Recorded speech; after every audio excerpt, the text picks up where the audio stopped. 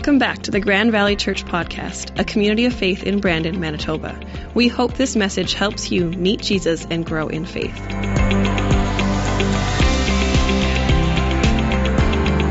Well, you might look at the message title today and say, failure? Really? Do I really want to talk about failure? Because the truth is, really none of us want to talk about failure. We would rather just kind of dismiss it, set it aside, say, no, that's not fun to talk about our failures, to talk about problems, to talk about when things go wrong.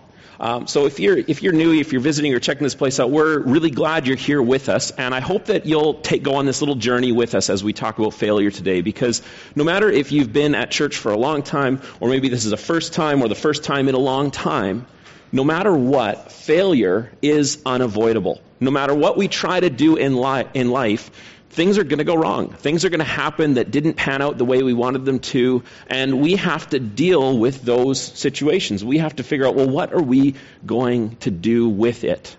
But I want to start with kind of two little bits of like a disclaimer on this message as we jump into this. And the first one is that listening to a message series isn't going to solve the grief that failure causes. Just hearing me talk about this isn't actually going to end and be like, oh great, everything's fine, now I can carry on.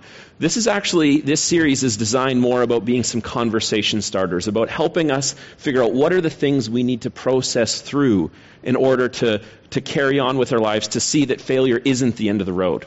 And the second part of that is, as we talk about failure, each one of us is probably going to have something in our minds. Maybe it's an event of the past while, or something's going to come up, and you're going to be like, okay, well, how do I apply it to this? Now, I can't speak specifically to your individual situation, so I'm going to need your help on this, to say that what we're talking about is like giving a lens for how to view what happened.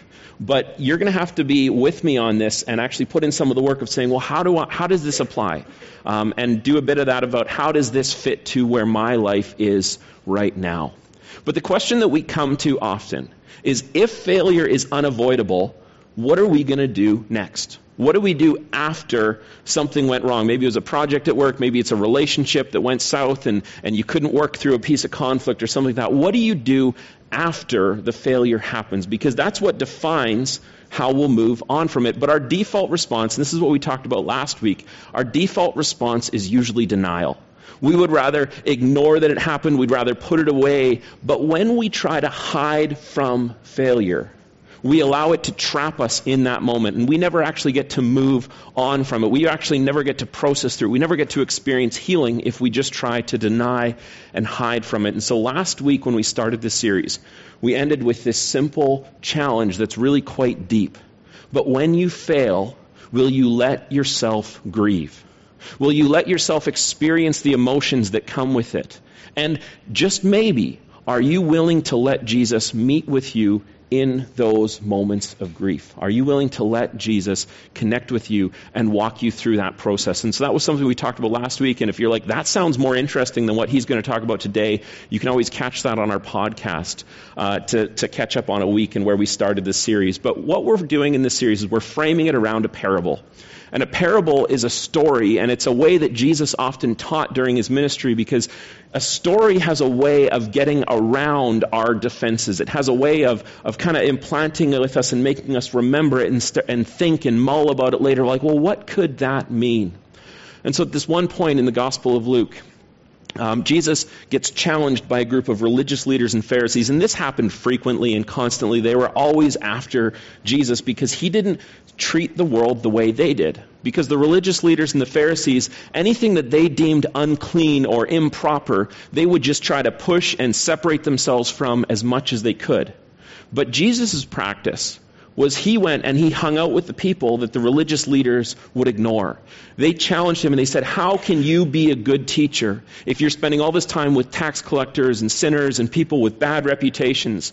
And so Jesus, to respond to them, he tells 3 parables. And the last of those 3 parables is this one. He says, a man had 2 sons. And the younger son told his father, I want my share of your estate now before you die. And so the father agreed to divide his wealth between his sons, to give them their inheritance early. And so a few days later, the younger son packed all his belongings and moved to a distant land, and there he wasted all his money in wild living. And you're thinking, man, this guy's a real winner at this point. I mean, first of all, he says to his dad, you're worth more to me dead than alive. Give me the inheritance now. And then he runs off, goes to a distant land, blows all his money. And so about the time that the money ran out, a great famine sweeps over the land and he begins to starve. And he persuades a local farmer to hire him. And the man sent him into the field to feed the pigs. And the man became so hungry that even the seed pods he was feeding to the pigs looked good to him. But no one gave him anything. See, this is the middle of the parable. This is the moment on the story arc where it is the darkest. This is the moment where it's at the bottom. And the next verse, we know that things are going to start turning around. And Jesus is going to say something. He's going to bring some resolution. I mean, we know that's how Jesus teaches. He always brings redemption and restoration to everything he does. So when is that going to happen? But that we're going to wait one more week on. We're going to dwell in this spot of the parable for just today. And then next week, we're going to start looking towards the resolution of it. But at this point in the parable, the younger son has lost his family, his money, his dignity, and maybe even his faith.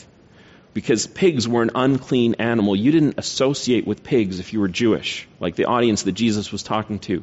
And so there's this moment of saying, this young man is in a faraway land. He's distant from his family. He's got no money. He got this terrible job where he's got to go harvest these seed pods that really aren't good food anyways because it's a famine.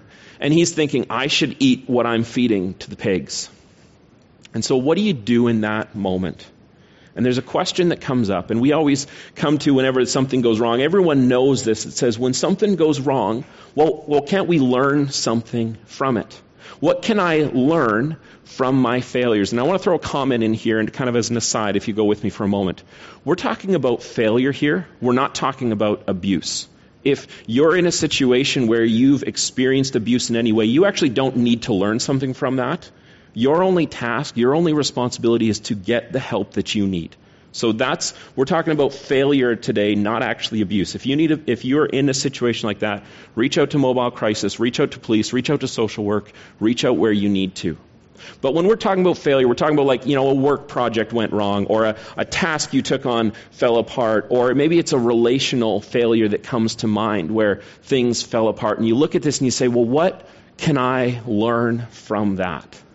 But our default, wouldn't we rather just move along? But when we move too quickly from our failures and we don't take time to learn from them, we deny ourselves an opportunity to grow in our character, to grow in who we are, in the way, what kind of the fabric of what makes us up is our character. It influences how we experience things, how we see things. Our character matters, and it's our character growth that enables us to handle failure, that enables us to handle challenges, enables us to handle the responsibilities of life. And so when we have a moment of failure, we can see this as a moment for growth in our character. And we all kind of know that in the back of our mind somewhere. So what do we actually do? How do you actually learn from your failures? And I want to propose that there's two things that we can do that we're going to see in this parable and we're going to talk about today. And the first one is to ask this question: what portion do I need to own? What portion of what went wrong do I need to own? And I use the term portion because it's very rare that something is 100% one person's fault or 0% one person's fault. Usually it's somewhere in the middle. And it's not about figuring out the exact math of hey, you're 66.6% at fault on this one and I'm only 33.3. Don't do the math. But when it comes to something where a project fell apart or a relationship fell apart, we have to actually ask ourselves, am I willing to own 100% of whatever portion belongs to me? Am I actually willing to say, that was my mistake. This part of it was where I screwed up. I messed up. And I'll own the responsibility for that piece. Now, don't try to add up the percentages. It's not going to work out. But am I willing to own 100% of whatever piece of the responsibility falls on my shoulders? Am I actually willing to learn from that, to review it, to own it? And let's do a little experiment here, and let's go back to our parable. What caused the son to end up feeding pigs? What actually is the son's portion that he has to own 100% of? And there's a New Testament professor by the name of Mark Allen Powell who works at a seminary in Columbus, Ohio. He was teaching on this parable once, and this idea came to him. He said, I'm going to make my students retell the parable from memory and see what details they include. Let's do a little kind of comprehension thing. And the results of that shocked him. And so he decided to do a bigger study. He got 100 students from his seminary together, and they represented kind of all diverse backgrounds, different socioeconomic backgrounds, different races, even people of different religious backgrounds that were in the seminary. They did this. And the task was, you open your Bible, you read Luke 15, 11 to 32, the parable that we're going through in this series, and then you close your Bible and you retell the parable to your partner. Now, when asked to retell Luke 15 from memory, only 6 out of 100 American seminary students mentioned the famine. Now, if you need help with that, like I do with numbers, that's only 6%. Only 6% recognized the famine as a detail when they retold this parable from memory. And Dr. Powell thought this was fascinating, kind of interesting. He didn't really know what to do with it. But then a couple years later, he got invited to teach a course at a seminary in St. Petersburg, Russia. And he thought, when I did that original study, all the students were American. That's the commonality of all these students. I'm going to repeat this with these Russian seminary students that he's at when he's in St. Petersburg. And so when he asked a group of students to retell this parable from memory, 42 out of 50 Russian students mentioned the famine. And you kind of go, we went from 6% to 84% in mentioning the famine as one of the factors of this parable. Well, why? Why is there such a difference between this group of American students and this group of Russian students? And here's what Dr. Powell thinks, and this is his theory, and he didn't really have a way of testing this, but this is what he led to. See, St. Petersburg as a city was not always named St. Petersburg. In fact, it was renamed into the city of Leningrad for a time period, and then later on its name was changed back to St. Petersburg. But when it was named Leningrad, during World War II, from 1941 to 1944, the city of Leningrad was cut off from the rest of Russia by Nazi German forces. St. Petersburg is in this little unique piece of geography where it's on this strip of land that's only about 60 kilometers wide. And there's the Baltic Sea to the west, there's a big lake to the east, and Finland's border is to the north. And the Nazi forces were able to cut off St. Petersburg from the rest of Russia. And the city, they couldn't overtake the city, but the city was placed under siege. And during that time period, the city starved. Now, eventually, the Russians were able to build ice roads over the lake, and through the summer they would run boats in and they could get around the German forces. But during the winter of 1942, the average ration for a civilian was only 500 grams of bread per day. And half of that bread, the flour used to make that bread was actually sawdust because they didn't have enough flour to go around. See, their whole city starved during World War II. The estimation nowadays is between 1.1 and 1.3 million civilians starved to death during that siege. And that doesn't even count the losses of the soldiers that were defending the city. See, that city, Leningrad, got renamed St. Petersburg. And Dr. Powell is with this group of students in St. Petersburg as he does this test on this parable that includes a famine. See, the history caused the Russian students to see the famine as the cause of the son's misfortune. That detail leaps off the page to them because of their history as people. And so when Dr. Powell wrote about this in his book later, this is his theory that he came up with. He said the history caused the Russians to see the cause as the famine. But when we look at the American students, he says America has a very capitalistic, individual-focused society. It's not as communal-focused as Soviet Russia was at the time. And so he says capitalism is what leads the American students to see that the man wasting his money is the cause. Now, just as a thing on this parable, Jesus didn't say if it was the famine or the foolish decisions. He just said both happened. He's not making a commentary on systems of government here in this parable. But there's a difference between these two groups, between the American students and the Russian students. And that difference is something that psychologists call a cognitive bias. And I'm going to give kind of the simple layman's definition of that a cognitive bias is a habit or a pattern in our thinking that causes us to perceive and interpret information differently, leading to different conclusions or actions. This is why two people can experience the exact same thing, but have completely different accounts of what actually happened. In fact, cognitive biases actually help us think and make decisions faster, but sometimes they lead us to decisions that aren't right and aren't necessarily the best. Everyone's perception is slightly different. And a cognitive bias is a category. There's all kinds of different ones, but there's one that I want to focus on today because it shapes how we view failure in a big way, and that's this one. It's called the self-serving bias.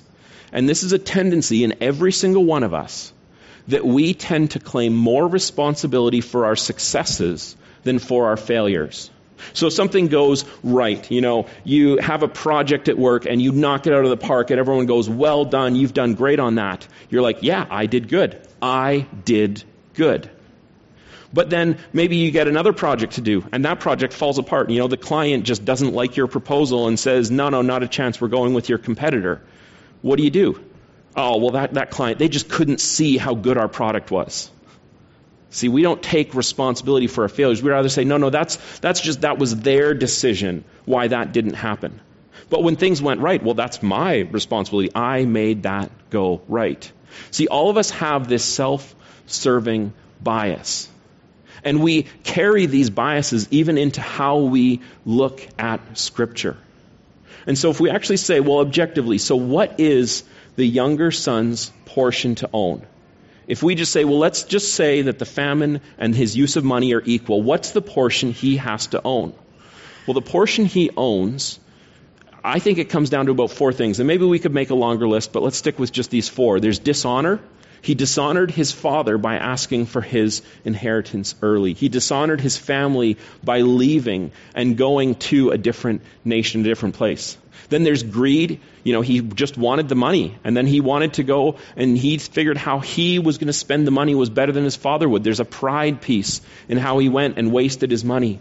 And then the foolishness comes into he didn't make wise decisions about that money.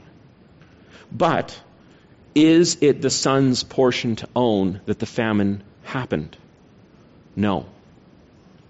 See, for the son to learn anything in this, if he says this was all the famine, he'll never learn anything from it.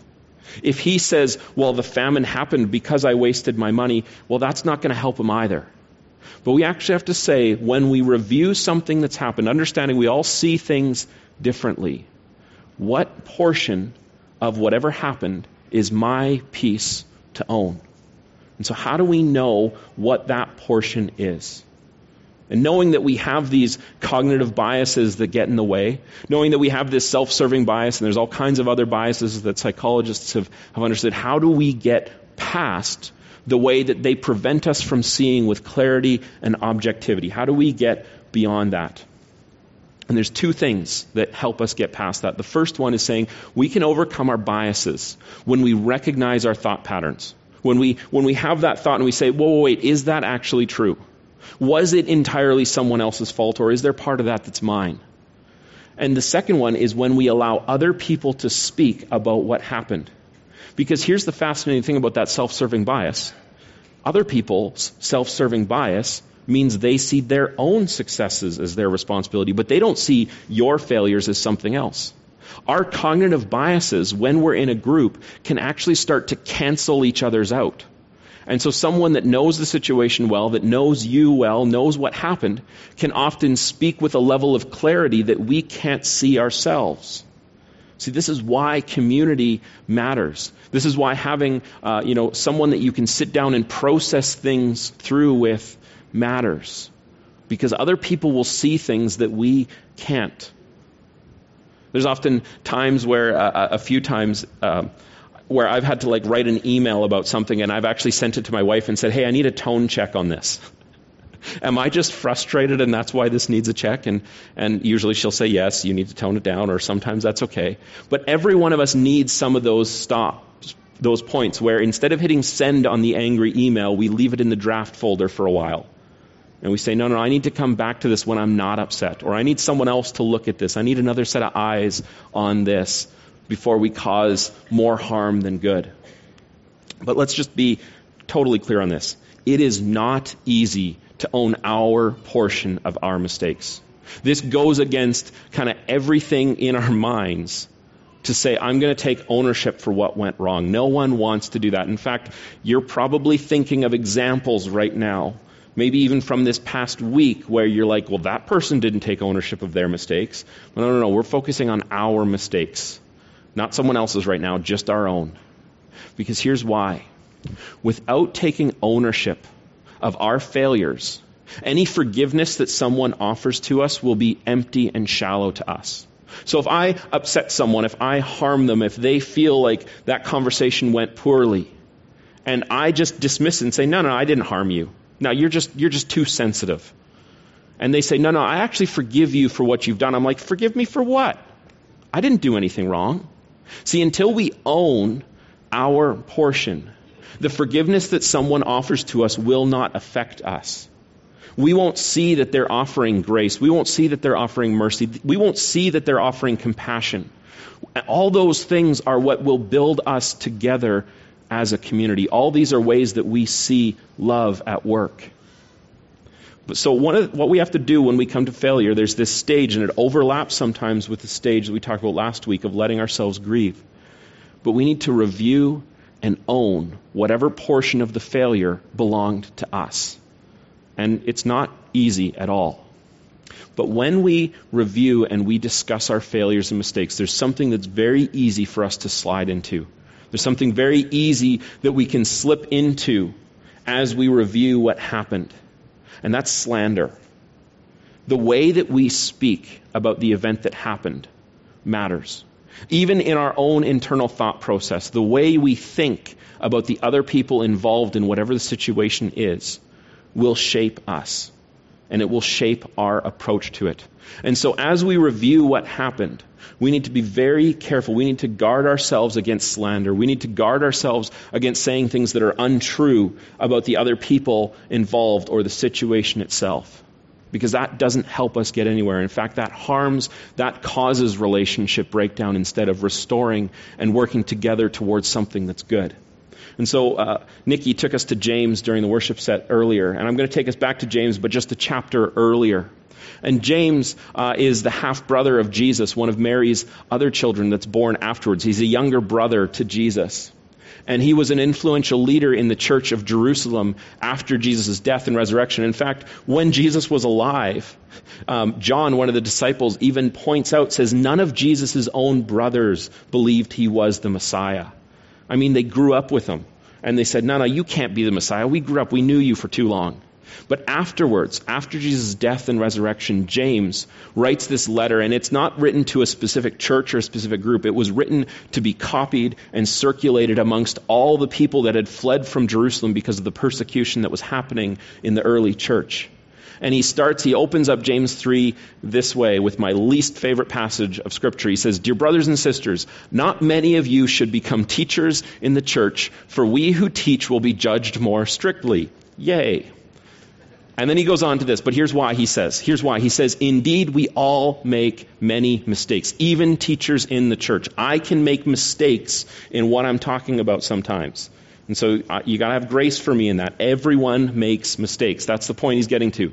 But he says, for if we could control our tongues, and by that he means if we could control the words that we speak, we would be perfect and could control ourselves in every other way. That's big. He's saying if we could control our words, if we could control the self-talk that happens in our mind that's always running, if we could control the way we speak to one another, how often do we just speak out of reaction and afterwards we're like, oh, shouldn't have said that? We've all done it. Many of us make mistakes. We all make mistakes. But here's what he goes on to. He says a little bit later, he's still expanding on this idea when he gets down to verse 7. He says, people can tame all kinds of animals, birds, reptiles, and fish, but no one can tame the tongue. It is restless and evil, full of deadly poison. Sometimes it praises our Lord and Father, and sometimes it curses those who have been made in the image of God. He really doesn't mince his words here. He says, but what he's getting at is that the tongue, the words we speak, have incredible power. Our words can praise God or curse people. Our words can bring healing and hope to a situation, or our words can cause further damage. And they come out of the same mouth, every word that we speak. So what do we do with that? When we review a situation, when we're actually looking at how do I own what part of this belongs to me? The words and the way we speak them matters. Because our words can either bring healing and hope, or our words can cause further damage. And I hope it's evident which one we want to lean towards. We want to learn towards speaking words that build one another up. We want to speak words that lead people towards finding restoration, to finding redemption, to finding resolution to issues that have happened. To talk about situations, to learn from them together, to prevent the harms from happening again in the future. And so how do we do that? How do we actually focus on speaking words that bring healing? And James gets to that near the end of chapter 3. We're going to jump down to verse 17. He says, but the wisdom from above, meaning the wisdom that God gives to us, is from above, is first of all, it is pure. It is peace-loving, it is gentle at all times, and willing to yield to others. That one's tough.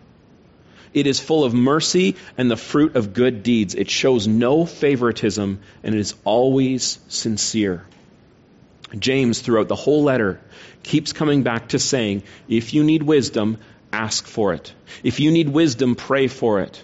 If we need wisdom from God, ask for it. It will be given to us. Because when we get wisdom from God, when we allow God to speak into our situations, when we read Scripture, we understand the learnings, or in prayer, if the Holy Spirit gives us those nudges and those taps and points us in a direction of saying, no, this is how to handle what's going on. Wisdom from above is pure, peaceful, gentle, willing to yield, full of mercy, and is the fruit of good deeds, shows no favoritism, and is always sincere. Isn't that the kind of person, if we took those characteristics and we said, isn't that the kind of person we want to have conversations with? Isn't that the kind of person you want to be your coworker, to be your friend, to be your neighbor? Well, what does it take for us to be that kind of person? As we review and we own our mistakes, what does it take for us to seek wisdom, to seek these pieces? How will we do that? See, for each of us, that path is going to be slightly different. And we already can probably figure out and know what's the step I need to take that will lead us in that direction. But there's a promise underneath all of this. That even though it's difficult and it's painful to review our mistakes, even though it's tough to look back at our failures, underlying promise throughout all of Scripture is this: God's love for us cannot be changed or lessened by our failures. God loves us just as much before we screwed up as He does after we screwed up, and as much as He will after we mess up the next time. Because God is a God of love. God is a God that provides us with wisdom, provides us with peace. And so if we go back to that parable for a moment, the son is in a distant, faraway land. He's feeding pigs. He's starving. He wants to eat this bitter seed pods that he has to go and harvest and grind up and give to the pigs. He doesn't know it because he's in the depths of his failure. But God still loves him just as much as when he was at home with his father. And you might be thinking this parable is just depressing. If you've been here last week and this week, you're like, man, this is some heavy stuff. And you're right, it is. But this is the kind of stuff that we all deal with on a daily basis, isn't it? This is all the kind of stuff that's there in the back of our minds that we'd rather just push aside. But when we deal with it, we actually get to see restoration happen. We talked last week about saying, are you willing to let Jesus meet you in the midst of your grief? And as we review our mistakes, there might be fresh pieces of grief that come back. And so it's not always a sequential 1, 2, 3, 4 equals everything's hunky-dory. But we may bounce back and forth between 1 and 2 for a while. As we review things, there might be fresh things that come up that we need to grieve, that we need to let go of, that we need to hand over to God. But can we be sure of this? And can we remind ourselves of this, that God's love for us has not changed? Are we willing to take comfort in that? Let me take a moment. Let's pray together. God, thank you so much for the way that you love us, for the way that you care for us, for the way that you provide for us, for the way that you desire such a deep relationship with every one of us. God, you are even calling out to people who do not know you yet, to people who feel like they're far from you. You are always reaching out, and God, for that we thank you. And we pray that for each of these situations that's in the back of our mind, maybe something that went wrong at work or with a friend or in our families, God, you know the situations that each one of us are thinking about as we talk about failure. And Lord, I just pray that throughout this week, as we review, as we look back, as we figure out what do I need to own and make amends for, what do I need to own and apologize for, what do I need to own and make restitution for, Lord, would you guide us in those things? Would you help us to see your wisdom from above that leads to peace and grace and mercy? Lord, would you help us in these things this week? In your name we pray. Amen. So folks, next week we're going to continue this, and we're going to move on from the depths of this parable. And we're going to start the journey towards finding restoration in this. So folks, I hope you have a great week, and I hope to see you next Sunday.